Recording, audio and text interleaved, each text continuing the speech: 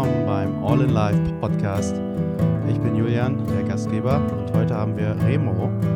Und herzlich willkommen von mir. Und ich würde dich bitten, dich einmal kurz selbst vorzustellen. Ja, vielen Dank für die Einladung, Julian. Mein Name ist Remo. Ich wohne in Basel in der Schweiz, bin 39 Jahre alt und war 15 Jahre lang unternehmerisch tätig, habe Startups aufgebaut im Internetbereich, verschiedene Bereiche, ein Bitcoin-Startup, ein Social-Media-Startup, verschiedene Sachen. Konnte dann ein Unternehmen verkaufen, hatte das Glück, das machen zu können und bin seither so quasi eine One-Man-Show, versuche mein Leben gut zu leben und habe viele Interessen, die mich interessieren, unter anderem Tesla, unter anderem Bitcoin und einfach Dinge, die die Welt revolutionieren. Und ich lese viel, ich lerne viel und betreibe auch einen YouTube-Kanal. Das ist so meine große Leidenschaft. Und wirtschaftlich bin ich jetzt einfach Privatinvestor. Ich investiere in verschiedene Anlageklassen, Aktien und so weiter und finanziere mit den Investments quasi mein Leben im Moment. Ja, vielen Dank. Da hast du jetzt schon einige Punkte angesprochen, die mich auch interessieren, über die wir jetzt im Verlauf des Gesprächs dann reden können. Und vielleicht für die Zuhörer zum Hintergrund, woher wir uns beide ja auch kennen, das ist halt aus der, ich sag mal, Tesla-Blase heraus, ne, dass man sich darüber kennengelernt hat, den YouTube-Kanal, von dir habe ich dann irgendwann gefunden. Und ja, seitdem folgen wir uns zum Beispiel bei Twitter gegenseitig, ja, und man ist so gemeinsam irgendwie auf dieser Mission mit Tesla zusammen. Und ja, das ist super spannend und dafür auch vielen Dank, dass du zu meinem anderen Podcast schon gekommen bist. Und ja, fangen wir doch an mit dem ersten, was du gesagt hast, weil das ist etwas, was mir selbst in meinem Leben total fern liegt, wobei es gab schon so allererste Versuche von Prototypen, aber es geht halt um die unternehmerischere Tätigkeit, dass man sagt, ich baue jetzt selbst ein Business auf. Und bei mir ist es ja mit meiner Beamtenkarriere ganz etwas anderes. Und ja, vielleicht könntest du uns da so ein bisschen teilhaben lassen. Also du hast ja jetzt schon mehrere Startups, vielleicht wieder da so deine Erfahrungen sind, wie du überhaupt dazu gekommen bist und was dann vielleicht auch deine, wie man so schön sagt, Learnings daraus sind. Oh, sehr, sehr, sehr vieles. Also ich glaube, alles war immer motiviert durch meinen Wunsch nach Freiheit. Das heißt, ich habe schon mit 16 gespürt, irgendwie so der traditionelle Weg von irgendwie Job und Arbeiten. Und ich habe das immer so ein bisschen als einengend empfunden, irgendwie für jemand anderes zu arbeiten. Das heißt, irgendwie war das gar keine Option für mich. Und ich habe schon mit 16 habe ich schon Projekte gemacht, ich habe schon Sachen im Internet verkauft auf Auktionsplattformen und habe eine Schulwebsite gemacht mit meinem jetzigen Geschäftspartner. Wir waren damals zusammen in der Schule. Einfach immer Projekte gemacht, schon sehr, sehr früh. Und dann, halt logischerweise motiviert auch durch irgendwie müssen wir von was leben. Das heißt, unsere grandiose Idee war einfach, wir verdienen jetzt unseren Lebensunterhalt im Internet. Wir wissen zwar noch nicht wie, aber irgendwie schaffen wir es. Und ich glaube, wir hatten beide 100 Euro Startkapital pro Person, haben ein Bankkonto eröffnet und haben einfach gestartet. Wir haben gestartet mit Suchmaschinenoptimierung, mit verschiedenen Website-Projekten und haben uns dann tatsächlich unseren Lebensunterhalt damit verdient. Und daraus ist dann quasi das erste richtige Startup entstanden. Das hieß Trigami damals im 2006, 2007. Und wir haben, was man heute Social Media Influencer Kampagnen quasi gemacht. Wir waren eine Influencer-Agentur quasi oder Plattform. Eine der ersten im deutschsprachigen Raum, waren sehr, sehr früh. Damals gab es nur Blogs und Twitter gab es ein bisschen und Facebook und so war gar noch nicht groß. Das heißt, wir haben es auf Blogs aufgebaut, haben 10.000 Blogger in einem Netzwerk zusammengefasst und Werbekunden konnten dann mit diesen Bloggern zusammenarbeiten. Zum Beispiel jemand, der ein neues Produkt veröffentlicht hat, konnte 100 passende Blogger finden mit einer guten Reichweite, konnte denen zum Beispiel das Produkt kostenlos zur Verfügung stellen. Die Blogger haben das getestet und haben dann darüber entweder eine Rezension oder ein Advertorial, also quasi ein Sponsored Post quasi geschrieben. Und das war so unser Unternehmen. Wir haben die ganze Social-Media-Welle glücklicherweise mitreiten können und waren einfach ja, bisschen früh vom Timing her, aber trotzdem ja, zur richtigen Zeit am richtigen Ort und konnten dann die Welle mitreiten. Und ja, wir waren halt jung, noch nie Berufserfahrung gehabt. Das heißt einfach 10.000 Learnings, also wirklich alles durch Trial und Error gelernt. Von Mitarbeiter einstellen, Investorenkapital auftreiben, wie funktioniert das alles, wie organisiert man sich, Projektmanagement. Wir wussten wirklich gar nichts und haben alles gelernt und letztendlich haben wir dann immer die Methode gehabt, wenn wir was lernen müssen, dann bestellen wir uns die 3 besten Bücher bei Amazon zu dem Thema, lernen das Thema und dann setzen wir das um. So haben wir Sales gelernt, so haben wir Mitarbeiter, Management und Führung gelernt und all das Zeugs, was man halt braucht.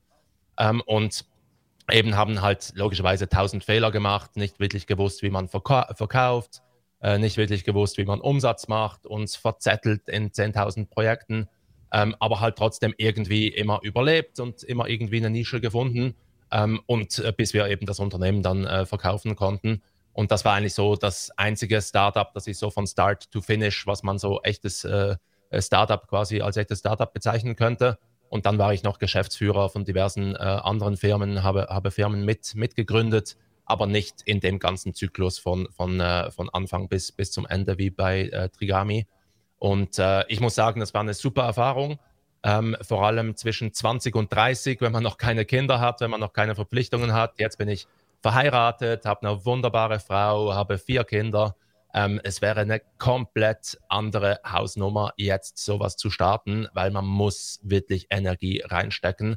Und ich bin super froh, dass ich das früh gemacht habe. Und das wäre auch ein Learning, das ich mitgeben würde anderen, die sich überlegen, selbstständig zu werden, ein Unternehmen zu gründen. Macht das so früh wie möglich. Logisch, ihr seid dann jung, ihr habt nicht so viel Erfahrung, aber dafür habt ihr keine Verpflichtungen, ihr habt tiefe Kosten und ihr könnt immer noch einen Plan B, ihr könnt immer noch irgendwo arbeiten gehen. Das heißt, es ist nichts verloren, aber ihr könnt alles gewinnen. Und ich denke, rückblickend muss ich sagen, war das die absolut richtige Entscheidung. Eigentlich so früh, schon mit 19 habe ich meine erste Firma gegründet, schon so früh zu beginnen und einfach auch die Learnings zu machen. Logisch kommt man dann vielleicht ein bisschen langsamer vorwärts. Manchmal denke ich, wäre es besser gewesen, wenn ich vielleicht ein Praktikum gemacht hätte bei einem anderen Internet-Startup oder vielleicht 1, 2 Jahre irgendwo gearbeitet hätte. Vielleicht hätte das was beschleunigt. Vielleicht wäre ich dort aber auch hängen geblieben und dann hätte ich gar nichts selber umgesetzt. Das heißt, ich denke, rückblickend würde ich jedem raten, wenn ihr den Drang habt, und den Drang hat natürlich nicht jeder, wenn ihr den Drang habt, dann folgt dem Drang, lasst euch ein auf dieses Abenteuer und irgendwie, das ist meine Erfahrung, irgendwie bringt euch das Universum immer einen Schritt weiter, auch wenn es schwierig ist. Und so hat es bei uns auch funktioniert. Das heißt, wir haben mit 100 € gestartet und ich hatte auch die letzten 20 Jahre keinen Job. Ich habe mir alles quasi von diesen 100 € aufgebaut, die wir am Anfang eingebracht haben und muss sagen, es hat funktioniert. Und auch wenn es nicht funktioniert hätte, dann hätte ich wahrscheinlich einen Job irgendwo gefunden. Ja, vielen Dank. Also das nenne ich mal ein beachtliches Return on Investment mit 100 € 20 Jahre seines Lebens dann letztlich bestreiten zu können. Natürlich mit der ganzen Arbeit, Energie, was man da alles reinsteckt und den Blut und Tränen auch.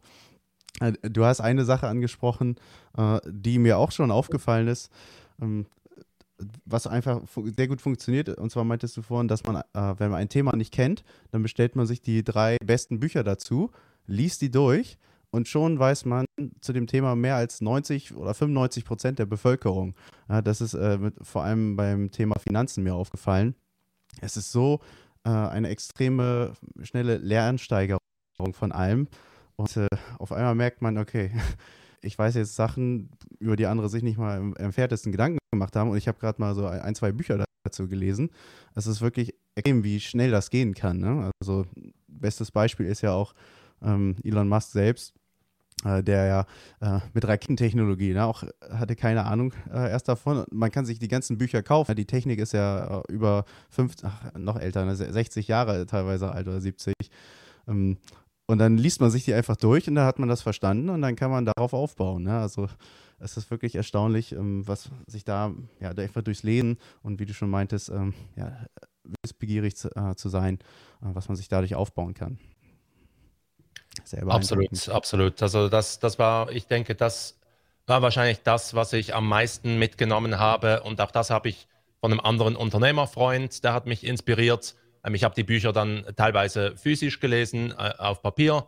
Aber dann habe ich auch begonnen mit Audiobooks zu hören und das hat dann eine komplett andere, neue Welt quasi eröffnet, dass du während dem Spazieren, während dem Putzen, Abwaschen und so, kannst du einfach auch Infos dir reinziehen und Sachen lernen. Und ich glaube, das ist wirklich was.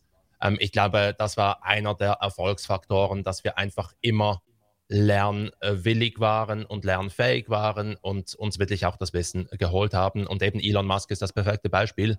Er hatte keine Ahnung von Raketentechnik und bestellt sich einfach ein paar Bücher über Raketentechnik, liest die im Flugzeug und fängt dann mit Excel-Sheets an, sich eine eigene Rakete zu bauen.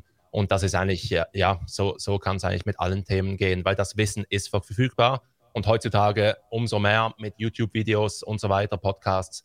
Man hat so viel Wissen und ich denke, die Challenge ist einfach, sicher mal das richtige Wissen zu finden, gut zu filtern, gute Review-Mechanismen irgendwie zu haben, aber halt auch den Fokus zu haben, dass man wirklich sich eingesteht, das ist ein Lebensbereich, den ich jetzt anpacken möchte und dann packt man den an. Ja, auf jeden Fall. Gerade was du meintest mit Thema Podcast, also wir nehmen jetzt gerade einen auf. Das ist auch ein Medium, das habe ich da auch in den letzten Jahren erst wirklich näher entdeckt. Und es ist ja wirklich so, ne? Also wenn ich zum Beispiel daran denke, ich habe meine Tochter ins Bett gebracht, die konnte dann nicht alleine einschlafen. So, aber wenn sie einschlafen soll, dann ist natürlich das Licht aus. So, das heißt, ich kann selbst nichts lesen in dem Moment, außer irgendwie ja, mit Hintergrundbeleuchtung auf dem iPad oder so und dann unter der Decke. Aber dann habe ich auch ja, Podcasts einfach genutzt, ne? Und dann hört man die durch und das exponiert dann noch zusätzlich diesen Wissenszuwachs, den man dann noch hat. Und das finde ich ist auch deswegen ein sehr gutes Medium und ich hoffe natürlich auch, dass ich ja, durch diesen Podcast hier auch ja, dazu beitragen kann, dass andere Menschen daraus etwas für sich ziehen, ne? Etwas ja, einen Mehrwert haben und ja, es ist einfach eine sehr inspirierende Sache, ohne dass man sofort ein ganzes Buch schreiben muss, weil, wie du schon angesprochen hast, also gerade mit Familie ist Zeit extrem rar gesät oder zumindest die Prioritäten sind so hoch für die eigenen Kinder, vor allem wenn die noch jung sind, dass man natürlich die meiste Zeit darauf allokiert, weil wie schnell sieht man die schon aufwachsen, ne? Wenn ich mir überlege, meine Große im Gegensatz zu der Kleinen, wie viele Jahre gefühlt schon ins Land gegangen sind für sie. Ne? Aber für mich, ich in meinem Leben, ich werde gar nicht so viel schnell älter, denke ich. Ne? Es ist vom Zeitgefühl total unterschiedlich, aber man sieht halt das Kind so schnell aufwachsen, sich so schnell entwickeln, dass ich mittlerweile, je mehr ich darauf achte, auch merke, wie schnell mir die eigene Zeit irgendwie wie Sand durch die Hände rinnt. Ne? Es ist wirklich extrem, finde ich, weil ja, es ist die Zeit mit den Kindern, die kommt nicht zurück. Man hört das immer wieder. Und je mehr man darauf achtet bei seinen Kindern, desto deutlicher wird einem das. Ich bin mir sicher, mit deinen 4 Kindern sogar, dass du da auch ähnliche Erfahrungen hast. Ja, so Kinder sind sicher eine große Herausforderung. Eben, man hat weniger Zeit, man hat völlig andere Prioritäten. Und logisch, es ist auch nicht alles Friede, Freude, Eierkuchen. Es gibt schwierige Situationen, wo man sich teilweise dann ins Büro flüchtet und dann froh ist, wenn man an seinen Sachen arbeiten kann. Das ist dann wie Urlaub. Früher hat man dann Urlaub Ja, gemacht vom Büro und jetzt macht man Urlaub von zu Hause im Büro. Teilweise ja, habe ich das auch schon erlebt. Und 100%. ja, eben es gibt Challenges und eben manchmal würde man sicher gerne mehr arbeiten oder hat Ideen und kann die dann nicht umsetzen, weil die Prioritäten oder die Bedürfnisse der anderen logischerweise Priorität haben. Von daher, es ist eine Challenge, aber es ist auch super schön, jemandem beim Aufwachsen zusehen zu können. Und wie du sagst, die Zeit kommt nicht vorbei, die Zeit kommt nicht zurück und eben, ich habe kürzlich auch einen Podcast, ein Buch gelesen zu dem Thema. Ich habe auch ein YouTube-Video gemacht, ebenso zum Thema, wie lebt man eigentlich und sollte man mit Millionen von Euro irgendwie auf dem Konto sterben oder wie soll man eigentlich ein Leben leben? Und dort habe ich auch eingesehen, dass es eigentlich immer so Phasen gibt im Leben Und es gibt auch bei den Kindern Phasen, eben es gibt die Phase von, keine Ahnung, 0 bis 2 und dann von 2 bis 4 und dann von 4 bis 8 und so weiter. Und wenn die Phase 0 bis 2 vorbei ist, dann kommt die nie mehr wieder. Und wenn du die verpasst hast, dann hast du die verpasst. Und dasselbe mit 4 bis 8 und von 8 bis 12. Es gibt so viele verschiedene Phasen, aber jede einzelne Phase ist endlich. Und wenn man aber in dem ganzen Kinderalltag drin ist, dann meint man immer, das hält ja ewig an, weil es halt so anstrengend ist und man teilweise das Gefühl hat, die Zeit geht nicht um und so weiter, vor allem in schwierigen Phasen. Ja. Aber sich halt immer wieder ja, bewusst zu werden, jede einzelne Phase ist absolut endlich und hat ein Ablaufdatum. Das hilft mir im Moment auch, meine Prioritäten halt so zu setzen, dass ich jetzt vor allem auf der Familie die Priorität habe und halt im Beruf oder mit meinem YouTube-Kanal und so weiter halt nicht das volle Potenzial ausschöpfe, damit ich halt diese Phasen nicht verpasse. Ja, also das ist absolut nachvollziehbar halt für mich auch, vor allem was du meintest, äh, dass das Büro oder die Arbeit dann wie Urlaub ist. Also wenn ich da mit Kollegen auch spreche, ne, ich freue mich ja, endlich ist Montag, Montagmorgen, alle stehen da mit verklebten Augen irgendwie in der Küche da im Büro rum ähm, oder bei mir in der Schule halt. Und ja, ich freue mich drauf. Oder auch die Ferien, ne? Natürlich ist es schön, auch mit der Familie was zu machen und so, aber wenn die Kita zu ist und man hat die Kinder jeden Tag, also bei kleinen Kindern, ne? Je nachdem, wie viel Energie die haben, aber die sind da halt einfach 12 Stunden beschäftigen die einen, ne? Und das ist dann so mehr also als ein normaler Arbeitstag eigentlich, ne? Ist viel mehr und dann noch so extrem nah und dann mit ihren ganzen ja, kindlichen Bedürfnissen und dass sie natürlich nicht viel verstehen, warum etwas jetzt gerade nicht sein kann und diese extremen ja, Theatermomente, wie ich es mal nenne, oder nicht mal Theater unbedingt gespielt, sondern wo die wirklich denken, ne, es ist jetzt so vorbei, es ist einfach traurig, einfach schreien, haben so viel Leid und Schmerz und schreien einem das ins Gesicht dann. Und ja, dass man dann denkt, ach, endlich ist der Urlaub vorbei und man kann wieder arbeiten. Das ist eine ja, Wahrheit, die mir so vorher ja überhaupt nicht klar war, ne? Dass es wirklich so viel Energie kostet und so viel Kraft.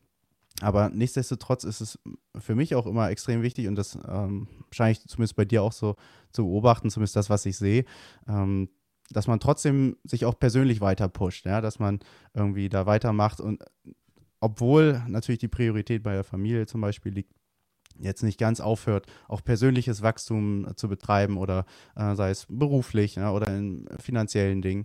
Also das finde ich ja, ist eine sehr gute Sache und da kriege ich auch Feedback von anderen Leuten, dass sie das auch beeindruckend finden, dass ich sowas mache, weil ja, ich denke mir, natürlich, mein Fokus liegt auf meiner Familie, aber was ich mir auch denke, ist, in 10 Jahren, wenn diese ganzen Phasen von den Kindern vorbei sind, dann will ich nicht so bei Null anfangen, ne? Sondern ich möchte ja, sportlich fit sein und irgendwie auch ja, noch ein privates Leben, dann auch ein Beziehungsleben mit meiner Frau haben, ja.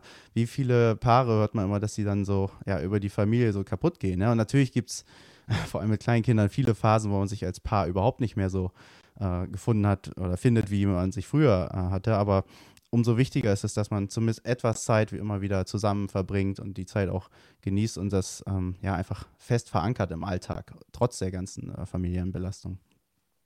Ja, ich glaube, es geht wirklich um eine richtige Balance. Also ich glaube, sich komplett aufzugeben und nur noch Familie zu haben, ist auch nicht gut, weil dann missachtet man seine eigenen Bedürfnisse und irgendwann sind die eigenen Tanks leer und dann kann man nichts mehr geben. Das heißt, ich glaube, es ist immer, man muss es halt richtig dosieren, halt beide Seiten, dass sicher kein Tank irgendwo leer ist, aber man muss halt auch schauen, dass der eigene Tank oder der Tank der Frau oder die verschiedenen Tanks der Kinder. Eben, es gibt das super Buch Die 5 Liebessprachen und das habe ich auch in meinem Alltag verankert, diese Sprache der Tanks. Das heißt, es gibt so verschiedene Liebestanks oder eben wir nennen es auch unterschiedlich, zum Beispiel unsere Alone-Time-Tank und dann können die Kinder irgendwie sagen, hey, mein Tank ist im Moment leer mit Alleine sein. Ich muss jetzt einfach mal eine Stunde alleine sein im Zimmer, irgendwie Hörspiele hören.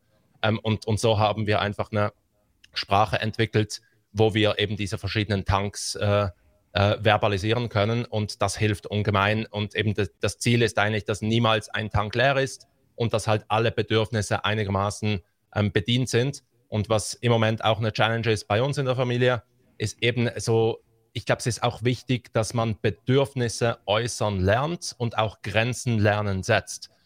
Und es ist gut, wenn die Kinder das logischerweise auch mitbekommen von den Erwachsenen.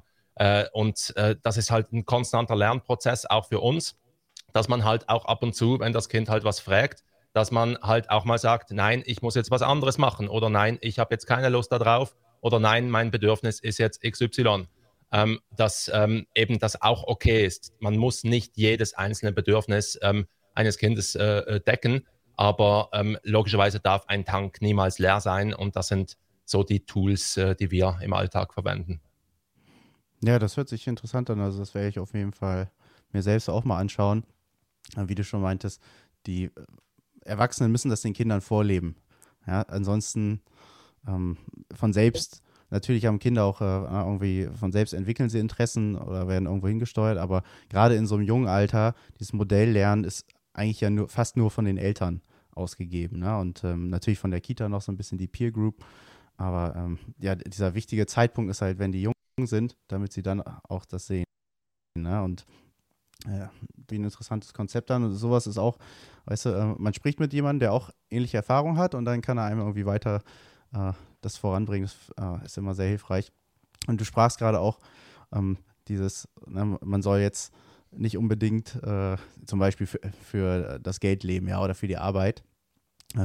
Das war ja von einem Video von dir, das du aufgenommen hattest oder live, so gestreamt, beim morgendlichen Spaziergang. Und dann das Buch von Bill Perkins war das, glaube ich, ne? Ja, Why You Should Die with Zero Money. Und da habe ich auch gesehen, ne, du gehst halt auf deinem Weg, ich glaube zur Arbeit oder zu einem Büro bist du gelaufen und dann nimmst du sowas auf und sprichst darüber, verarbeitest das, schaffst natürlich auch einen Mehrwert und zusätzlich hat man auch noch ein bisschen persönliche Verbindung zu Leuten, die das gucken. Ich habe ja zum Beispiel gerade eingeschaltet, so das war auch morgens bei mir und dann hatte ich irgendwie erst später Schule und dann ja, dachte ich auch, echt cool. Ich kannte das Konzept allerdings schon. Nur es ist auch schon ein paar Jahre her gewesen. Ne? Ich habe es jetzt nicht mehr so frisch gehabt. Und dann ist es so, ja, grundsätzlich eine Auffrischung für mich gewesen. Und da habe ich halt auch gemerkt, okay, du bist nicht nur im Bitcoin- oder Investmentbereich oder früher halt Startup-Bereich, sondern auch im Bereich des persönlichen Wachstums unterwegs. Und da habe ich mir deine Webseite auch angeschaut, was du da so hast. Und ein Artikel war The Four Pillars of the Good Life, Health, Wealth, Love and Happiness. Oder auch Unlocking the Subconscious Mind. Solche Dinge. Vielleicht magst du darüber mal erzählen, was dich da grundsätzlich interessiert oder irgendwelche bestimmten Dinge, wo du denkst, das könnte wirklich für jeden Menschen hilfreich sein. Ja, also absolut. Persönliches Wachstum oder an mir zu arbeiten, das ist schon sehr, sehr lange wichtig. Eigentlich seit ich mich selbstständig gemacht habe, wurde ich quasi dazu gezwungen, einfach aus Notwendigkeit heraus gewisse Dinge zu lernen. Und dann logischerweise kommt das Thema Persönlichkeitsentwicklung und Personal Development quasi irgendwann auch zum Vorschein. Und ja, da bin ich schon lange auf einem Weg und eigentlich bin ich auf dem Weg, ich möchte lernen, ein gutes Leben zu führen, wo einfach alle Lebensbereiche ausgewogen sind und irgendwie in Harmonie zusammenleben. Ich glaube, das ist so der rote Faden. Und dann eben, ich hatte verschiedene dunkle Phasen in meinem Leben, verschiedene Schattenphasen, wo es mir nicht so gut ging. Und dann war das eher der Fokus, dass ich das irgendwie lerne, damit umzugehen oder zu verarbeiten. Und dann hatte ich halt eher so Wachstumsphasen, wo ich das Gefühl hatte, ich möchte jetzt mich in gewisse Dinge vertiefen. Ich glaube, früher hätte ich jetzt eben, du sagst, was vielleicht anderen Leuten helfen könnte, früher hätte ich jetzt 1000 Sachen gesagt und das Gefühl gehabt, ich hätte jetzt die Weisheit mit Löffeln gefressen Klassiker. und alles, was ich gemacht habe, gilt natürlich auch für alle anderen und die müssen das unbedingt auch machen. Ich habe früher immer Bücher, die ich super fand, habe ich immer 5-mal gekauft und verschenkt und am liebsten hätte ich gehabt, dass die Leute mir eine Buchbesprechung, eine Buchzusammenfassung irgendwie geben, eine Woche später und dass wir dann die Learnings zusammen anschauen. Und davon bin ich komplett weggekommen. Ich bin zum Schluss gekommen, dass für ein Buch gibt es immer eine richtige Zeit und einen richtigen Ort und du musst einfach irgendwie bereit sein für ein Buch und manchmal bist du es und manchmal bist du es nicht. und Menschen sind komplett verschieden. Das heißt, was für mich funktioniert hat, ich habe eine Zeit lang meditiert zum Beispiel. Das hat gut getan, eine Zeit lang. Dann hat es aber irgendwann aufgehört, gut zu tun. Dann habe ich mehr Sport gemacht. Einfach so jeden Tag 7-Minute-Workout und einfach versucht, fit zu werden. Dann auch mit CrossFit und so angefangen. Und dann habe ich irgendwann Stoizismus entdeckt. Das wurde dann mehr oder weniger so zu einem Teil von meiner Lebensphilosophie. Da geht es einfach darum, von den alten Stoikern in Griechenland und Rom zu lernen, weil die hatten genau dieselben Probleme schon vor 2000 Jahren, wie man lebt und was man macht mit seiner Zeit und was man macht mit seiner Aufmerksamkeit und was man macht mit seiner Endlichkeit, also seiner Sterblichkeit und all diese Dinge. Und dort habe ich zum Beispiel gelernt, sehr viel Tagebuch zu schreiben oder mir gewisse Dinge aufzuschreiben. Das habe ich eine Zeit lang gemacht. Das mache ich jetzt nicht mehr so viel. Und ich würde sagen, mittlerweile habe ich so einen Mix. Stoizismus ist ein wichtiger Bestandteil für mich. Irgendwie ist das ganze Thema Value Investing ist wichtig für mich.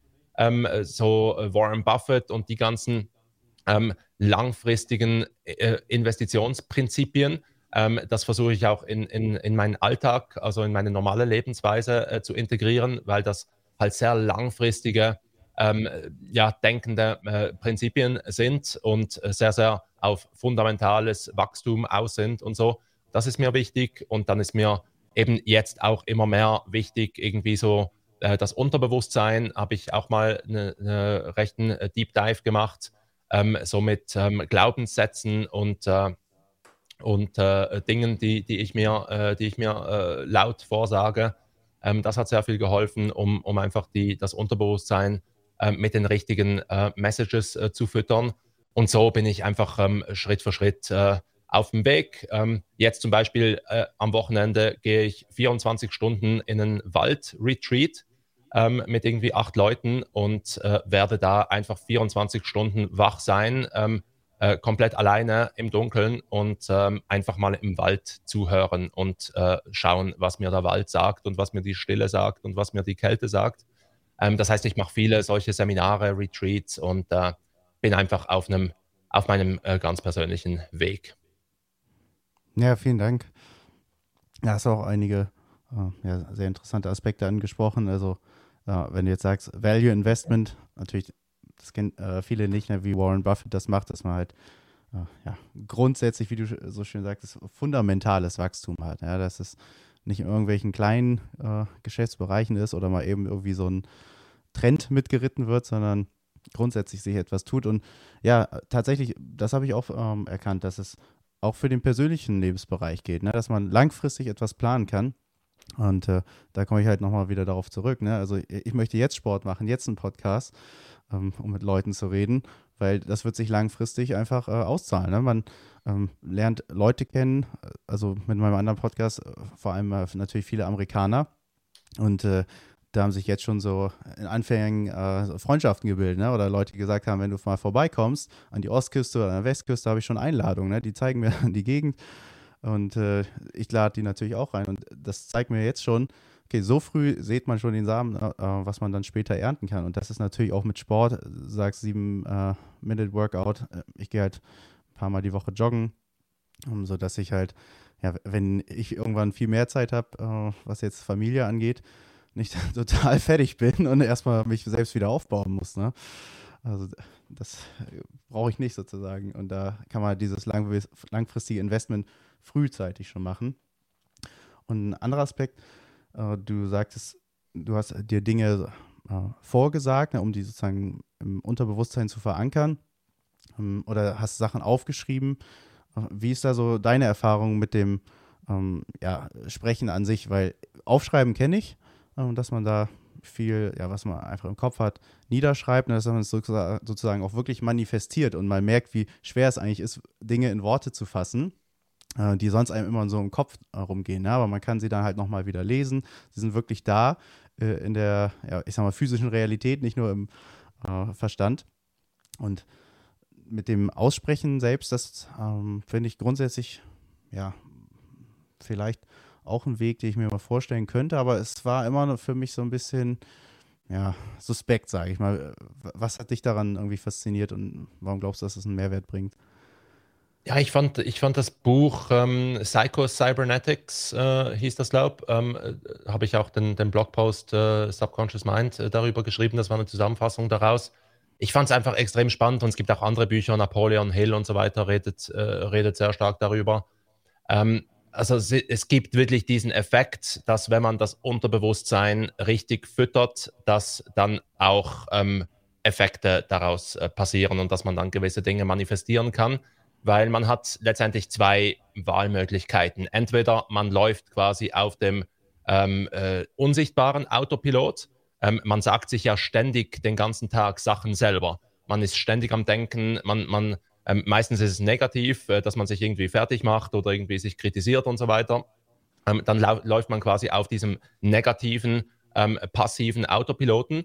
Oder man kann die Wahl treffen, dass man diesen Autopiloten quasi aktiver steuert und aktiver eingreift. Und eine Methode, dass dieses Buch vorgeschlagen hat, ist, dass man sich einen Satz nimmt. In diesem Buch wurde auch ein universaler Satz zum Beispiel vorgeschlagen, aber man kann jeden Satz nehmen, den man für stimmig hält und dass man den dann zum Beispiel vor dem Einschlafen 20 Mal wiederholt und nach dem Aufwachen auch nochmal 20 Mal wiederholt. Warum vor und nach dem Einschlafen? Weil vor dem Einschlafen und nach dem Einschlafen hat man am besten den Zugang zum Unterbewusstsein, weil man dann eben kurz nach dem Aufwachen ist man so in dieser Zwischenphase zwischen Schlafen und Wachsein und beim Einschlafen ist man auch in dieser Zwischenphase von Einschlafen und Wachsein.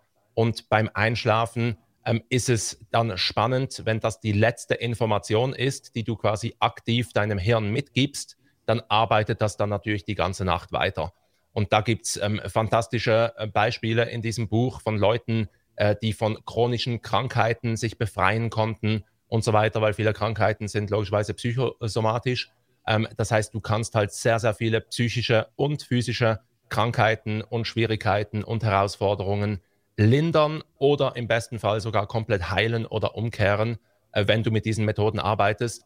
Aber eben man muss zuerst sich damit beschäftigen, man muss logischerweise daran glauben, man muss dem Prozess vertrauen, weil wenn man von Anfang an skeptisch ist und das dann einfach quasi macht, dann funktioniert es logischerweise nicht, weil dein Unterbewusstsein sagt dann, hey, das ist sowieso Humbug, das funktioniert sowieso nicht und dann ist logisch, dass es nicht funktioniert. Also es hat sicher auch quasi einen Placebo-Effekt drin, das heißt, man muss quasi daran glauben, damit es funktioniert und man muss dem Prozess vertrauen, damit es funktioniert.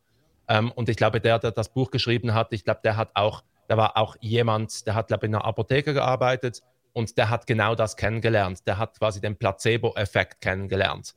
Und der hat dann eine Klinik gegründet, wo er dann sich komplett auf das Unterbewusstsein konzentriert hat und konnte tausenden Menschen helfen. Und ich glaube daran, aber es ist nicht einfach Schnippschnapp, sondern man muss sich wirklich damit auseinandersetzen und das wirklich auch ernsthaft machen. Er sagt, man muss das mit seiner Methode 20 Mal vor dem Einschlafen und 20 Mal nach dem Einschlafen, müsste man das 21 Tage lang wiederholen, bis man quasi einen Effekt spürt. Das heißt, das menschliche Hirn funktioniert ungefähr so, dass es 21 Tage braucht, bis sich eine neue Information oder bis ein neuer Habit, eine neue Gewohnheit sich quasi verankert und bis das quasi zum Automatismus wird. Und damit muss man quasi rechnen mit diesen 21 Tagen. Ja, wie hast du dich denn danach gefühlt, nachdem du das durchgezogen hast, eine Zeit lang? Also ich verwende es immer noch ab und zu, Ah, okay. nicht mehr so jeden Tag, aber ich habe so verschiedene Sätze, die ich immer wieder verwende. Ich habe einen Satz, wenn es mir irgendwie super mies geht und ich so im roten Bereich bin, dann habe ich einen Satz, der mich so ein bisschen tröstet in diesem roten Bereich. Ich habe einen universellen Satz, der mir einfach Kraft fürs Leben gibt. Und dann habe ich noch spezifische Sätze, die einfach in spezifischen Lebensbereichen irgendwie wichtig für mich sind. Und persönlich habe ich das für mich so umgesetzt, dass ich jetzt meistens gehe ich eine Viertelstunde sofort nach dem Aufwachen oder mehr oder weniger am Morgen, gehe ich eine Viertelstunde einmal um den Block, ein bisschen joggen und ein bisschen spazieren und während dieser Zeit wiederhole ich dann die Sätze leise in meinem Kopf oder flüstere sie vor mich her und das funktioniert eigentlich relativ gut. Das heißt, ich spüre die Effekte, aber ich habe das Gefühl, ich bin auch, ich schweife immer wieder ab und setze es nicht jeden Tag um. Aber in der Zeit, wo ich es umgesetzt habe, hat es sehr, sehr gute Effekte gehabt. Und ich habe es dann auch bei meinen Kindern eingesetzt zum Beispiel. Das heißt, ich habe eine Zeit lang, als sie geschlafen haben, bin ich dann zu ihrem Zimmer gegangen und habe ihnen dann positive Sachen eingeflüstert quasi. Und das kann man dann wirklich einflüstern und ihnen so quasi gewisse Prinzipien oder gewisse Kraft oder gewisse Probleme, die sie hatten in der Schule, dass ich die versucht habe, in ihr Unterbewusstsein zu geben und damit zu verbessern. Und ich hatte auch das Gefühl, dass das gewirkt hat und dass das positiv funktioniert hat. Meine Kinder wussten davon, das heißt, das war nicht Manipulation. Ich hatte das okay von ihnen. Und das Lustige war, sie haben das dann auch aktiv eingefordert. Sie haben dann immer gefragt, hey, hast du mir heute Nacht eingeflüstert? Oder haben mir dann Sachen gegeben, hey, könntest du zu diesem Thema mir was einflüstern? Und ich finde das einfach super schön, dass man das auch so weitergeben kann. Und ich glaube 100% daran, dass ein Mensch wirklich aus Unterbewusstsein, aus Bewusstsein und aus Körper besteht oder halt aus Seele oder was man auch immer sagt. Aber das Unterbewusste ist definitiv ein Teil unseres ganzen Systems und das sollten wir nicht dem Zufall überlassen. Ja, das auf jeden Fall. Ähm, Da ist ja auch mit Freud, glaube ich, der hat das ja auch weiter vorangetrieben mit der Erkenntnis überhaupt, ne, dass Gedanken, ja, woher kommen die überhaupt, die man auf einmal hat, ne? Man, wie du schon meintest, man wäscht was ab oder so und dann denkt man auf einmal an etwas. Das kommt natürlich dann aus diesem Unterbewusstsein. Es ist etwas, was einen anscheinend beschäftigt hat, nur nicht gerade so von der Aufmerksamkeit her da ist, ne? Aber es ist natürlich da. Und was da alles hochkommt, also ja, das kennen wir alle, ne? Das kann unangenehm sein, aber ja, man kann es durchaus ähm, bewusst irgendwie steuern. Also was ich zum Beispiel mache, ist, wenn mir irgendwie so ein negativer Gedanke aufkommt, dass ich den dann erstmal ganz neutral betrachte. Ja? Es ist einfach ein Gedanke, so wie jeder andere. Ja? Was der Inhalt ist, die Bewertung, das lässt man erstmal hinten weg. Und das ist auch etwas, was ich durch den Stoizismus gelernt habe, ne? Dass man nicht sofort immer auf seine, ja, ich sag mal, habituellen Reaktionen dann auch abfeuern muss. Ne? Also es muss nicht jedes Mal gleich wieder, wenn ein Thema, was ich hier, mein Chef oder so, dann dreht man gleich durch, sondern ja, man kann einfach erstmal schauen, aha, es ist ein Gedanke wie jeder andere. Ist es jetzt klug, dass ich mir hier, während ich so entspannt Musik höre und schön was warm abwasche und Ordnung in der Welt herstelle, darüber emotional aufrege? Ne?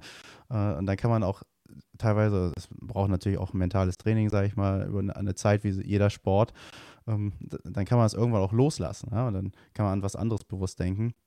Und das ist auch etwas, wo ich denke, das ist grundsätzlich ja, hilfreich für viele Leute und gerade auch für Kinder. Ich sehe das ja in der Schule, dass viele dann mit vor allem sozialen Ängsten natürlich geplagt sind. Dann weiß man nicht, was in deren Familien abgeht und so. Und ja, gerade so, ich sag mal, Selbstkompetenz, nenne ich das mal, zu lernen, das ist etwas sehr Wichtiges und ja, schön, wenn deine Kinder dann das sogar so einfordern und vielleicht auch dann ja, tieferes Interesse daran entwickeln, wie du ja, so geworden bist, wie du jetzt bist und so ein positives Rollenbild, Vorbild auch bist. Ein Punkt, da weiß ich halt nicht, wie weit du darauf jetzt eingehen möchtest. Also die mentale oder überhaupt das persönliche Wachstum, das ist ja auch etwas, das, wie du schon meintest, während deiner Unternehmertätigkeit so aufkam. Aber du hattest ja auch ein Buch geschrieben, zum Beispiel Depressionen und Ängste, was tun. Da scheint ja irgendwann ja die sozusagen die Stimmung gekippt zu sein und deine ganze mentale Lage und hat dich dann umso mehr ja, dazu gebracht, dich mit dir selbst zu beschäftigen. Magst du da so ein bisschen drauf eingehen? Vielleicht nur ganz kurz, so wie du da reingekommen bist, aber umso interessanter, wie du dich aus dieser Lage heraus manövriert hast, weil es kann ja sein, dass du auch Therapeuten oder so hattest, aber manche Menschen schaffen das auch selbsttherapeutisch. Ne? Also das, vielleicht magst du darüber mal sprechen. Ja, also ich hatte definitiv einige dunkle Zeiten und einige dunkle Phasen in meinem Leben, vor allem auch durch das Unternehmertum oder das war halt auch in dieser Phase, da war ich noch jünger und ja, logischerweise noch auf meinem Weg und ich glaube rückblickend würde ich es einfach so ein bisschen als Burnout oder als Existenzkrise oder als Quarter-Life-Crisis bezeichnen. Und es ist immer schwierig, eben man spürt irgendwie, etwas ist da, eine Dunkelheit ist da, eine Traurigkeit ist da, eine Verzweiflung ist da. Und ich habe es einfach irgendwie Depression genannt. Und meine Idee war für dieses Büchlein, das ich geschrieben habe, einfach, dass ich so meine Methoden und alles, was ich gelernt habe, dass ich das für mich niederschreibe. Und dann habe ich gedacht, okay, dann veröffentliche ich das. Vielleicht hilft das ja dem einen oder anderen vielleicht auch auf dem Weg. Und das war einfach so für mich meine kleine Toolbox, die mir geholfen hat, daraus herauszukommen. Und das waren eben viele Dinge, die wir schon besprochen haben. Stoizismus hat mir extrem geholfen aus einer schwierigen Krise. Meditation hat mir geholfen.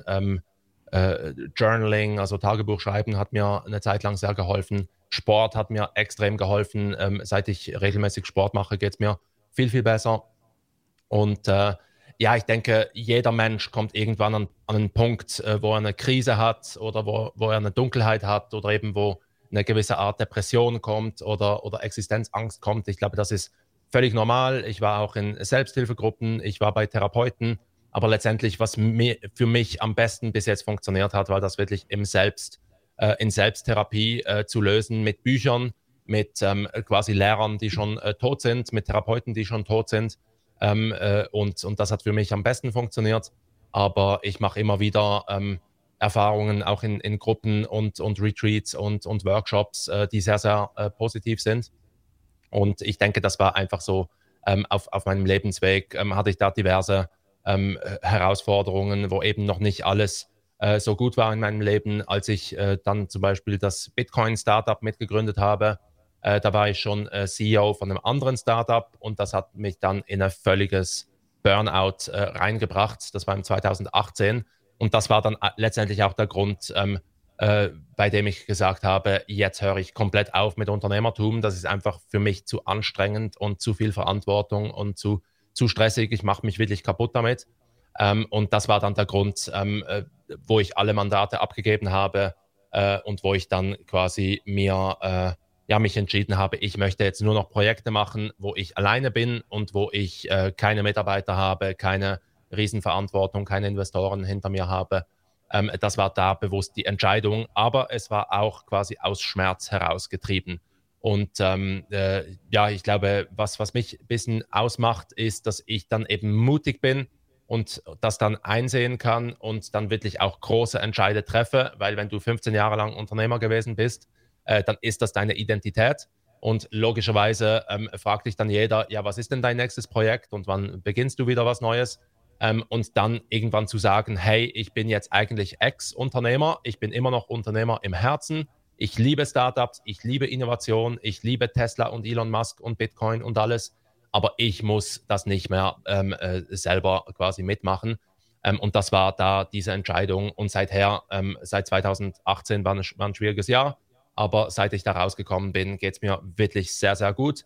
Und ich habe jetzt auch gelernt, viel, viel mehr auf meine Signale zu hören, weil damals im 2018, es gab hunderte Signale.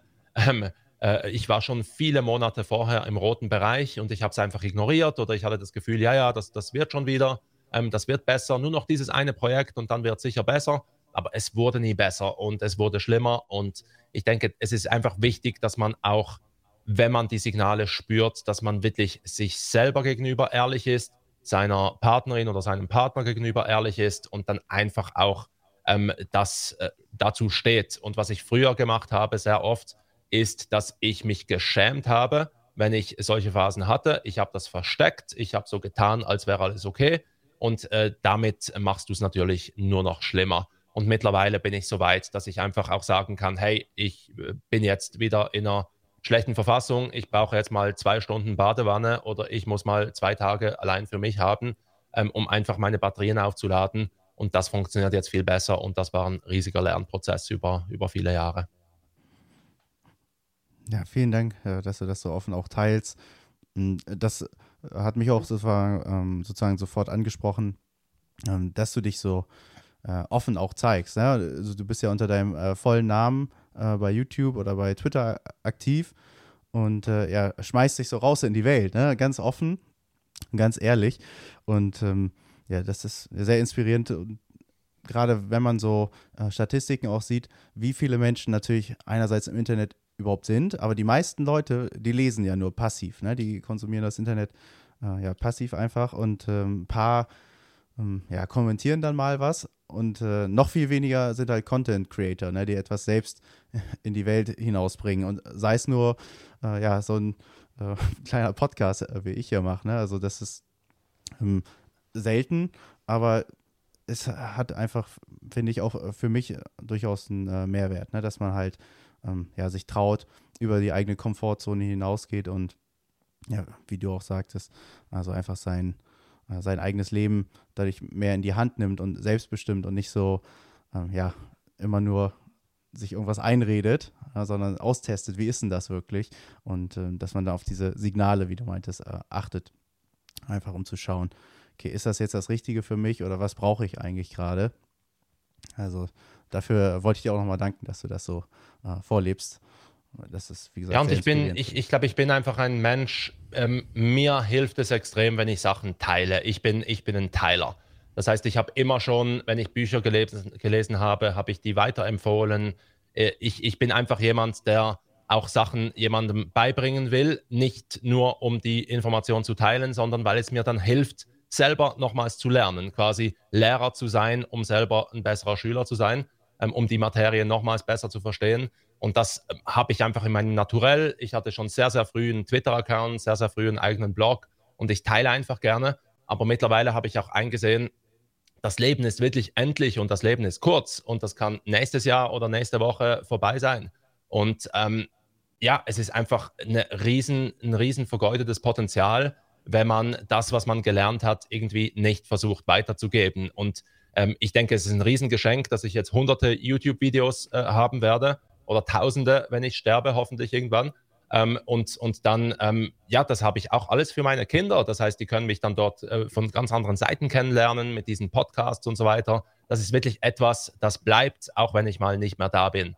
Und das ist auch ein Effekt. Und ich denke einfach, es ist wichtig und das eben auch die ganzen Value-Investing-Prinzipien oder die Stoizismus-Prinzipien, eben das Leben ist extrem endlich und ich möchte mein Leben nicht verschwenden. Das ist so mein großes Ziel. Ich möchte so gut es geht leben. Es muss nicht alles top durchoptimiert sein, logischerweise. Es muss Platz haben für Abenteuer und für Spontanität und für Spaß und alles.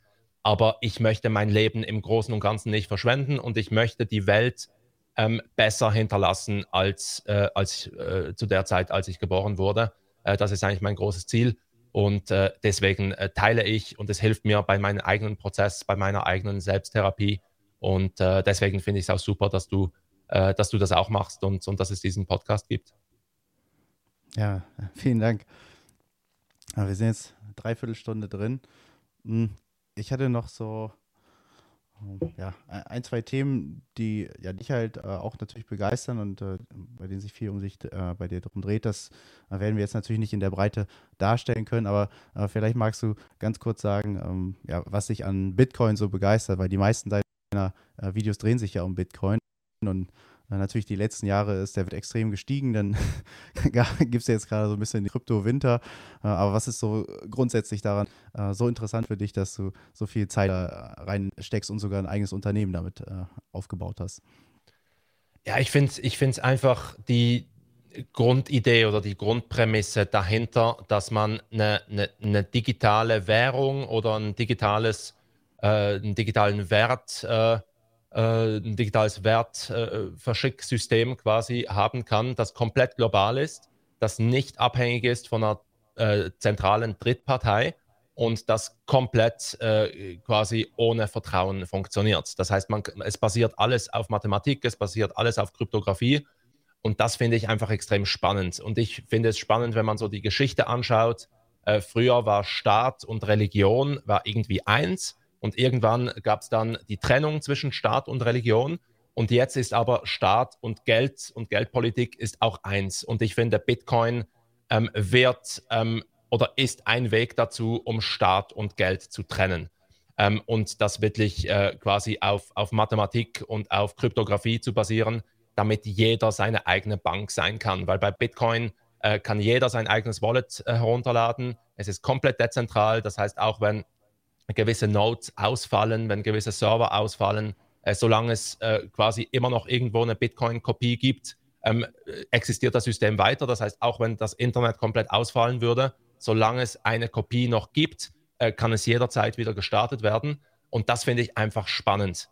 Und es ist auch spannend, dass es ein System ist, das eben quasi deflationär ist, dass es mathematisch gesehen eben eine Begrenzung gibt, und dass es ein sehr, sehr guter Wertspeicher ist. Und wenn man eben schaut, Bitcoin ist eben global und ich habe gestern ein Video dazu gemacht.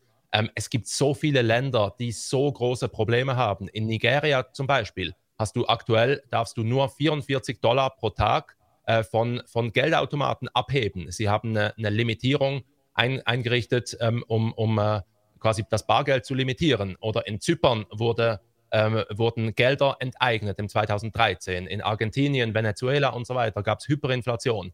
Das heißt, es ist wirklich notwendig für gewisse Leute, dass die ihre Assets und ihr Geld und ihre Kaufkraft irgendwo speichern können, transportabel machen können. Und das finde ich einfach eine super faszinierende Technologie und dass es auch einfach wirklich rein ist. Das heißt, Bitcoin ist im 2008 entstanden, das ist aus der Finanzkrise heraus entstanden. Der Gründer oder die Gründerin oder die Gruppe der Gründer ist komplett anonym. Man weiß nicht, wer das ist. Das heißt, man hat keine zentrale Person, die irgendwie dahinter steckt oder die das System kontrolliert. Und ich denke mir einfach, wenn wir weiterdenken in die Zukunft, wenn wir daran denken, dass wir eine Basis auf dem Mond haben wollen, dass wir eine Kolonie auf dem Mars haben wollen, dann werden wir dort sicher keine Banken bauen. Wir werden sicher keine Banköffnungszeiten haben. Wir werden sicher nicht irgendwie irgendwelche Börsenschlusstermine und so haben, sondern das muss doch alles digital und native laufen. Und wenn du irgendwie deine Assets von der Erde auf den Mars transferieren möchtest, dann möchtest du ja auch nicht irgendwie dein Haus abbauen und irgendwie in einer Rakete mitnehmen, sondern du möchtest irgendwie das digital mitnehmen können. Und das kannst du mit Bitcoin. Das heißt, Bitcoin ist digitales Gold. Es hat die genau gleichen Eigenschaften wie Gold, aber es ist komplett digital, es ist sicherer und bietet eben extrem viele Möglichkeiten. Und darauf aufbauend gibt es extrem viele Möglichkeiten, wie man das System erweitern könnte durch ein Zahlungssystem mit Bitcoin Lightning, durch andere Systeme. Das heißt, da läuft einfach extrem vieles. Und ich finde es einfach spannend, weil es global ist und weil die Menge begrenzt ist und weil logischerweise das System gibt es jetzt seit 14 Jahren. Das heißt, es wurde noch nie gehackt, es hatte noch nie einen Ausfall. Das heißt, jedes Jahr, wo es länger existiert, etabliert es sich ein bisschen mehr. Es gibt mittlerweile Unternehmen, die gewisse Teile ihres Balance Sheets in Bitcoin halten. Tesla war eine davon, MicroStrategy, andere Firmen machen das. Und ich finde einfach, es ist eine sehr, sehr gute Wette, quasi ein bisschen Bitcoin zu haben, weil ich einfach denke, dass die Upside ist viel, viel besser wie die Downside. Das heißt, falls sich Bitcoin durchsetzen sollte, natürlich gibt es da keine Garantie, dann ist es wahrscheinlich, dass der Preis nochmals massiv, massiv steigen wird in Zukunft, weil einfach die Nachfrage weltweit durch Nigeria und Argentinien und Zimbabwe und tausend andere Probleme, die Leute, die es wirklich brauchen, die werden wirklich diese Nachfrage bringen. Und ich finde es einfach spannend, unabhängig zu sein von den großen zentralen Drittparteien, von Staaten, von großen Banken, von Brokerage-Häusern, dass jeder seine eigene Bank sein kann. Und das ist eine Riesenrevolution und wir sind komplett am Anfang. Das heißt, wir hatten eben letztes Jahr die großen Probleme mit FTX und die ganzen Kryptobörsen, die pleite gingen. Und das zeigt, dass die Leute Bitcoin wirklich noch nicht verstanden haben und Krypto noch nicht richtig verstanden haben, weil jeder, der es versteht, würde niemals den Großteil seiner Kryptocoins auf einer zentralen Plattform liegen haben, sondern man muss sich wirklich überlegen, wie hält man diese in Self-Custody oder in einem Hardware-Wallet und so weiter. Und das braucht extrem viel Know-how. Das heißt, die wenigsten könnten dir jetzt sagen, wie Kryptographie wirklich funktioniert, wie ein Block wirklich funktioniert, was eine Blockchain wirklich ist. Und da sind wir komplett am Anfang. Und mit meinem Kanal möchte ich dazu beitragen, nicht nur Spekulation, logisch, Bitcoin hat viel Spekulation drin, ist auch lustig, macht auch Spaß, aber wirklich dieses Wissen mitzugeben, Fundamentals quasi, was ist es überhaupt, warum ist es wichtig und warum lohnt es sich, einen kleinen Teil seines Vermögens in Bitcoin zu haben, wenn man die Arbeit dann gemacht hat. Und deswegen finde ich das so spannend, weil es einfach eine Versicherung ist. Es ist ein komplett neues Finanzsystem potenziell. Und es bringt, Elon Musk hat das jetzt kürzlich gesagt, es bringt einfach Konkurrenz dem jetzigen Finanzsystem. Das heißt, je schlechter das jetzige Finanzsystem funktioniert, wir haben jetzt Inflation, wir hatten extrem hohe Mengen an Gelddrucken. Das heißt, je mehr wir diese Dinge machen, desto attraktiver werden Alternativen wie Bitcoin. Und das finde ich einfach spannend, dass man einfach beides machen kann. Es ist nicht entweder oder, man kann sowohl das jetzige Geldsystem nutzen, als auch das Kryptosystem parallel und vom Potenzial profitieren, falls es sich durchsetzen sollte. Ja, vielen Dank. Vor allem mit Nigeria, also es ist jetzt auch kein kleines Land, ne? Es sind über 200 Millionen Menschen, glaube ich. Also das ist eine wirklich massive Anzahl an Personen, die dadurch ja auch betroffen sind, ne? Dass dann staatlich zum Beispiel etwas limitiert wird, wie jetzt das Geld, das man sich abheben kann. Und ja, dadurch, dass halt diese Technologie vorhanden ist, ja, zeigt das schon auch, ne, dass man das demokratisieren kann, diesen ganzen Zahlungsprozess. Ja, also auf jeden Fall finde ich auch eine spannende Sache, die ich auch schon seit Jahren verfolge. Ich hatte mir auch, keine Ahnung, vor 5, 6 Jahren mal irgendwie wirklich sehr wenig Bitcoin gekauft. Was ich für 30 Euro oder so. Und ja, diese Wertsteigerungen sind ja wirklich enorm gewesen in der letzten Zeit. Und wenn du jetzt sagst, also das ist gerade der Anfang, klar, es bleibt immer eine Wette, wie es auch mit eigentlich allen Bereichen im Investment ist. Ne? Keiner kennt die Zukunft, nur die Leute, die da selbst ja, im Prinzip den Großteil ihres Vermögens drin investiert haben, die können es auch nicht hundertprozentig garantieren, aber ja, da ist auch, denke ich mal, Aufklärung, Verstehen und auch natürlich immer so das kritisch bleiben sehr hilfreich. Gerade, was auch gesagt wurde, oft natürlich, dass es dezentral ist. Ja, jeder kann sich ja die Blockchain, wo alle Zahlungsinformationen anonymisiert gespeichert sind, runterladen und sich alles ansehen. Schafft einerseits natürlich auch Vertrauen, also wenn man natürlich nicht weiß, wer welche Wallet hat, also außer man möchte eine öffentliche Wallet haben, kann man auch entscheiden, die zu teilen. Nur dann gab es diesen, auch wo du früher von Elon Musk sprachst, also die haben ja in Bitcoin investiert und dann hat er irgendwie getwittert, dass es jetzt gerade vor allem mit Hinblick auf den Ukraine-Konflikt, oder nee, es war noch davor, genau, dass sie teilweise in China irgendwelche Kohlekraftwerke wieder ans Netz angeschlossen haben und dann nur das Kraftwerk betrieben haben, um Bitcoin zu schürfen, um diese mathematischen Rechnungen an Computern durchführen zu lassen, wodurch man, vielleicht für die Zuhörer, die es nicht kennen, dadurch kriegen die so einen kleinen Anteil, wenn ich das richtig verstanden habe, daran, dass man halt eine Transaktion von Punkt A nach Punkt B macht, ne, und dann, dass es berechnet wird, dafür kriegen die halt diese Miner, also Leute, die das sozusagen ja, berechnen lassen, ja, einen kleinen Betrag ab. Und das hat sich anscheinend ja so finanziell gelohnt, weil dieser Bitcoin-Gegenwert so gestiegen ist, dass man halt diese alten Kraftwerke angenommen oder angeschlossen hat. Und dann hat Elon Musk das irgendwie auch geschrieben, ja, und das trifft natürlich überhaupt nicht mit Teslas Mission zusammen, dass sie halt natürlich nachhaltige Energie fördern wollen, und wenn sie dann selbst in Bitcoin investieren, das passt ja halt gar nicht. Und dann daraufhin auf seinen Tweet ist ja der Kurs auch sofort dann um 30% oder so eingestürzt. Das war wirklich heftig, wo dann viele auch gesagt haben, ja, wow, wie dezentral ist das denn, wenn eine Person durch einen Tweet einen so extrem, das sind ja Milliarden, hunderte Milliarden an Dollar Gegenwert ausgelöscht worden, aussetzen kann. Vielleicht magst du dazu kurz was sagen, weil ich habe mich da nicht weiter mit beschäftigt, aber gerade weil du so drin bist in dem Thema, vielleicht hast du eine interessante Sichtweise darauf.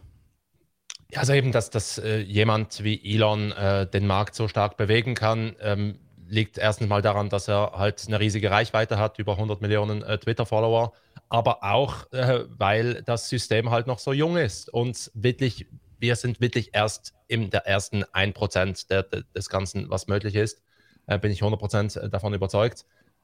Und ja, es gibt logischerweise, Bitcoin braucht viel Energie, das ist auch eigentlich die Sicherheit, die das Netzwerk dann bietet, dass das eben nicht gehackt werden kann oder angegriffen werden kann. Und logischerweise werden auch schlechte Energiequellen logischerweise dazu benutzt. Aber fairerweise müsste man dann sagen, bei Teslas ist das ja genau gleich. In den meisten Ländern ist der Energiemix alles andere als nachhaltig. Das heißt, dann müsste er eigentlich auch aufhören, Teslas zu verkaufen, weil die brauchen ja genauso Strom, der nicht so sauber ist. Aber das Tolle ist natürlich, dass das Stromnetz und deswegen finde ich eben die Kombination von Tesla und Bitcoin ebenso genial, weil Tesla wird dazu beitragen, dass das gesamte Energienetz nachhaltig laufen wird. Weil wenn wir wirklich einen Schritt zurücknehmen, dann haben wir die Sonne, einen riesigen Fusionsreaktor quasi vor unserer Haustür und der liefert 5000 Mal mehr Energie, als wir im Moment brauchen. Das heißt, es ist nur noch die Frage, wie können wir diese Energie anzapfen, irgendwie sinnvollerweise. Und dann haben wir eigentlich absolute Abundance, dann haben wir absolute, dann haben wir keine Energieprobleme mehr. Und das ist die Zukunft, wo auch ein Bitcoin sehr, sehr gut funktionieren und sich entfalten kann. Aber logischerweise, dort sind wir noch nicht. Aber jedes Jahr wird hoffentlich jetzt das Energienetz und der Energiemix wird hoffentlich jedes Jahr besser. Aber auf der anderen Seite haben wir auch Beispiele bei Bitcoin, wo Bitcoin dazu genutzt wird, um brachliegende Kraftwerke, zum Beispiel brachliegende Sonnenkraftwerke oder brachliegende Wasserkraftwerke quasi effizienter zu betreiben, weil Bitcoin ist eigentlich nichts anderes als eine neue Art, um Energie zu monetarisieren. Das heißt, du kannst, wenn du zum Beispiel ein eigenes Haus hast und du hast Solarenergie, dann kannst du entscheiden, nutzt du die Energie selber, speist du die Energie zurück ins Netz oder jetzt die dritte Variante, nutzt du sie, um Bitcoin zu meinen. Das heißt, Bitcoin ist einfach ein weiterer Punkt im ganzen Energienetz und die Vision, die ich eigentlich sehe in Zukunft, auch mit Tesla, mit den ganzen Megapacks und wenn das ganze Energiesystem quasi läuft, mit dem Autobidder von Tesla, mit der Software, mit der sie Energienetze stabilisieren, dort können Sie dann jederzeit auch Bitcoin reinnehmen und haben dann einfach eine weitere Möglichkeit, um Arbitrage zu machen, um das Netz noch effizienter zu gestalten, weil ein Kraftwerk produziert teilweise viel, viel mehr Energie, als das Netz gerade braucht. Und dann ist die Frage, was machst du mit dieser Energie? Und logisch, Tesla bietet die Variante an, die Energie zu speichern, in einem Megapack zum Beispiel. Oder man könnte die Energie dann dazu verwenden, um zum Beispiel Bitcoin zu meinen. Das heißt, ich sehe das in diesem Kontext und ich verstehe die Kritik von Elon. Ich denke, die Kritik gilt für das ganze Stromnetz und Energienetz im Moment. Ich denke, wir müssen uns wirklich eingestehen, dass wir als Menschheit im Moment einfach so quasi in einer Illusion leben. Wir leben in einer Wohlstandsillusion und dieser Wohlstand ist einfach basiert darauf, dass wir extreme Mengen an fossilen Brennstoffen verbrennen. Unser Wohlstand ist eigentlich dadurch angetrieben und wir müssen jetzt, hoffentlich haben wir es schon eingesehen und wir müssen jetzt so schnell wie möglich auf nachhaltige Energiequellen umschichten, damit das Ganze halt nicht irgendwann wie ein Kartenhaus zusammenkracht. Aber ich denke, das ist ein größeres Problem und Bitcoin ist jetzt einfach da mittendrin. Aber ich würde sagen, das ist kein Grund, um irgendwie Bitcoin zu verbieten oder Bitcoin abzuschalten, weil hoffentlich haben wir in 5 Jahren oder in 10 Jahren haben wir da schon so große Fortschritte gemacht, dass dann hoffentlich keine Kohlekraftwerke mehr gebaut werden und im Gegenteil, dass die dann ersetzt werden durch Peaker-Plans von Tesla, durch Megapacks. Das muss eigentlich in diese Richtung gehen. Ja, vielen Dank. Das war sehr interessant zu hören und trifft auch auf viele Eindrücke von mir, die ich so in den letzten Monaten vor allem oder im ganzen letzten Jahr nochmal zusätzlich gewinnen konnte mit der ganzen Energieknappheit, vor allem hier in Deutschland. Ne? Also ich weiß nicht, wie es in der Schweiz ist genau.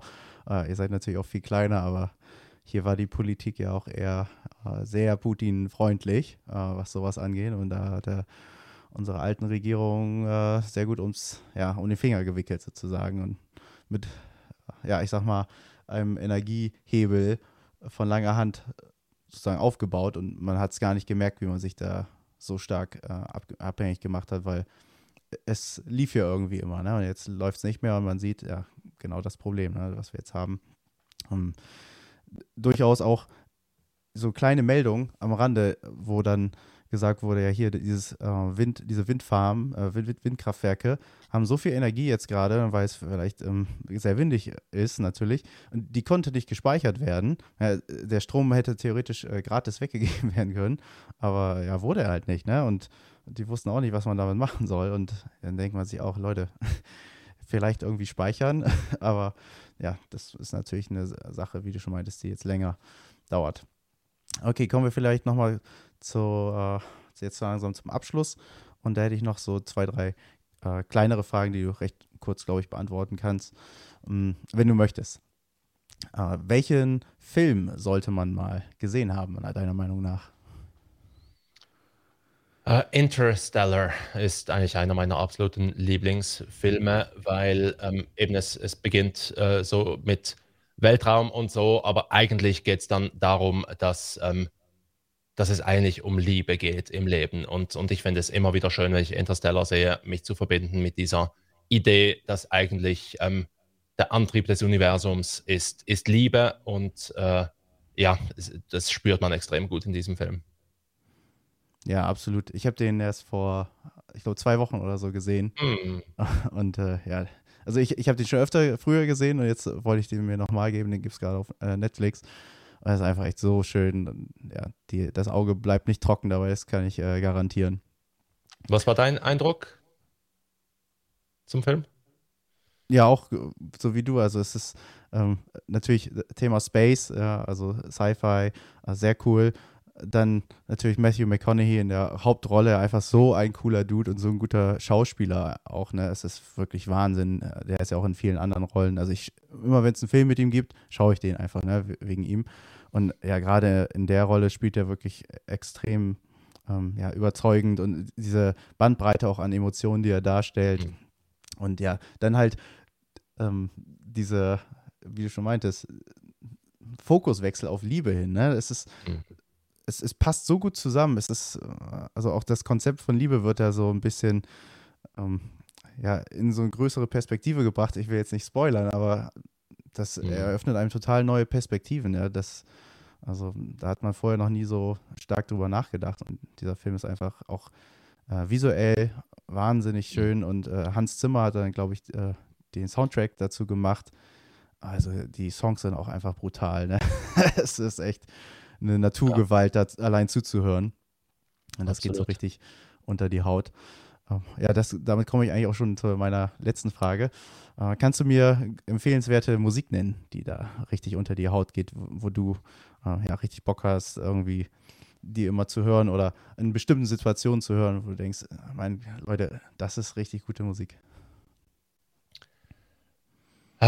Ich bin noch nicht so tief in Musik, aber ich war kürzlich in einem Meditationsretreat und dort haben wir sehr, sehr viel Musik gehört, die so spirituell war und einfach so richtig tief ging. Und dort haben wir einige Tracks gehört und auch sehr, sehr viel Piano-Musik, einfach so spirituelle Piano-Musik. Also da höre ich einfach so random Playlists auf Spotify. Das war eigentlich so mein Learning daraus, aber ich habe jetzt nicht spezifische Musik, die mich begeistert. Spirituelle Klaviermusik. Okay, das muss ich mir mal auch anhören. Das hört sich sehr interessant an, weil sowas kannte ich jetzt zum Beispiel noch nicht und da werde ich auf sowas gestoßen. Also ja, ist immer super Ja, einfach interessant. einfach so Tribal Sounds finde ich extrem cool, so viel Ja, mit Trommeln und so.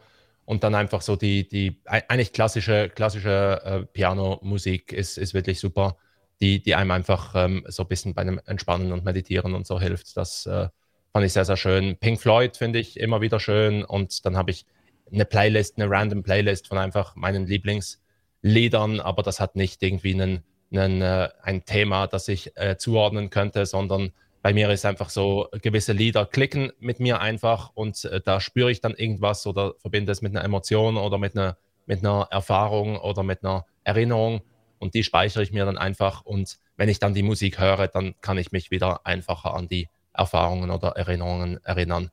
Und das ist im Moment so, wie ich Musik verwende. Aber ich habe Pianomusik entdeckt, einfach wirklich sehr, sehr schöne Pianomusik findet man super viele tolle Playlists auf Spotify und hat mir schon sehr, sehr schöne Stunden gebracht, genau. ja, Remo, vielen Dank. Ich würde sagen, wir beenden die Podcast-Folge.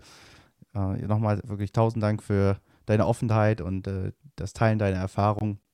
Und ja, mir bleibt nichts anderes zu sagen, als ich hoffe, dass wir uns weiterhin auch ja, sozusagen verbunden bleiben, in Kontakt sind. Und ja, ich werde deinen Blog, aber auch natürlich deinen YouTube-Kanal in der Beschreibung posten, sodass dann auch Interessierte dazu hören können. Perfekt, ja, vielen Dank für die Einladung. Hat Spaß gemacht und ich hoffe, es hat dem einen oder anderen eine Inspirationsquelle oder einen Punkt gebracht, ja, wo man weitergehen kann oder was lernen kann. Weil das hat mir bis jetzt auch immer so viel gebracht.